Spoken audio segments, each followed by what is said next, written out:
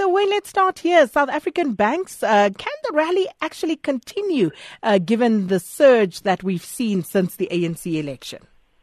Well, look, I think it actually can. I mean, maybe one or the two of the banks might be a little bit sort of temporarily expensive, but as long as the correct policy decisions are made this year by the ANC and we see a reversal of the quite poor macroeconomic environment, they should do well. In other words, if South Africa gets better this year, which it should, the bank should do quite well. And then, Wayne, also the latest Steinhoff disclosures about liquidity and, time period of accounting fraud. That story, continues to intrigue.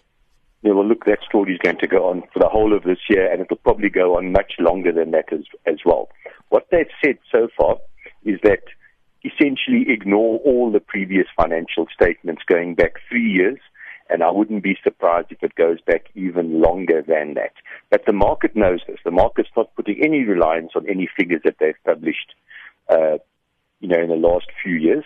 But the real worry about Steinhoff is liquidity.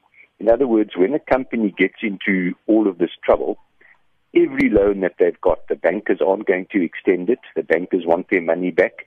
The capital market, the bond market, you can't raise any more money there.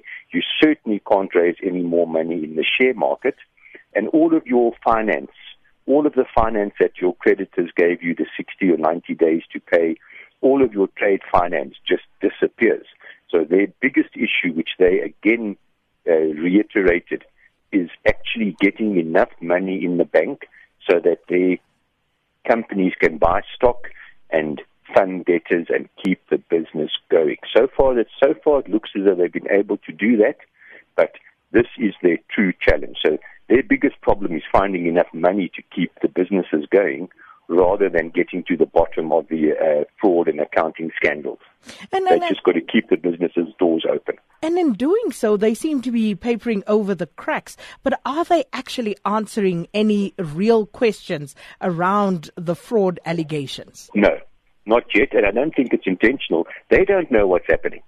I mean, it is in their total best interests to give as much information as possible the moment they get it, but they're still trying to get to the bottom of what's actually happened. So, and this is going to take, I wouldn't be surprised in 10 years' time if we're still discussing Steinhoff and the accounting scandals.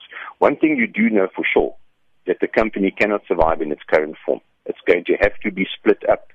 The good assets sold off, or the good assets listed somewhere else. The bad assets where the accounting fraud happened might be put into some sort of shell. Company cannot survive in its current format, but it's still early days and we'll have to see what happens.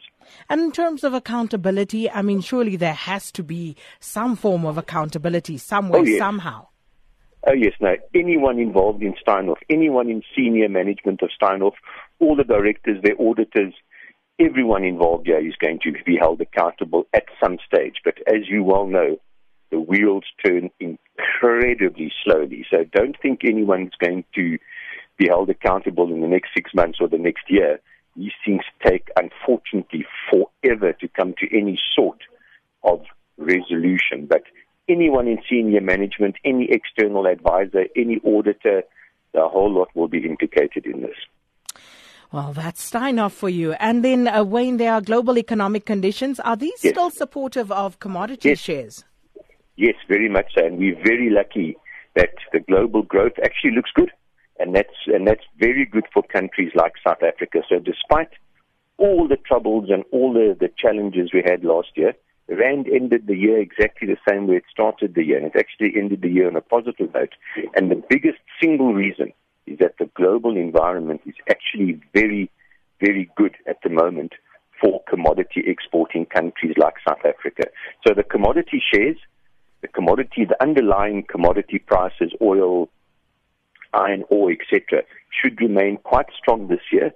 The negative, unfortunately, for the mining shares will be a stronger Rand, because if South Africa does well this year, the Rand's more than likely going to stay where it is and maybe even strengthen a little bit from this level. But overall, commodity shares still look reasonably valued at this level. And global growth could actually surprise and be quite strong over the next year. There's no inherent sign of inflation overseas. So yes, other than the pure rand hedge shares on our share market, they're massive, the overall environment for South African shares and for commodity shares actually looks quite good.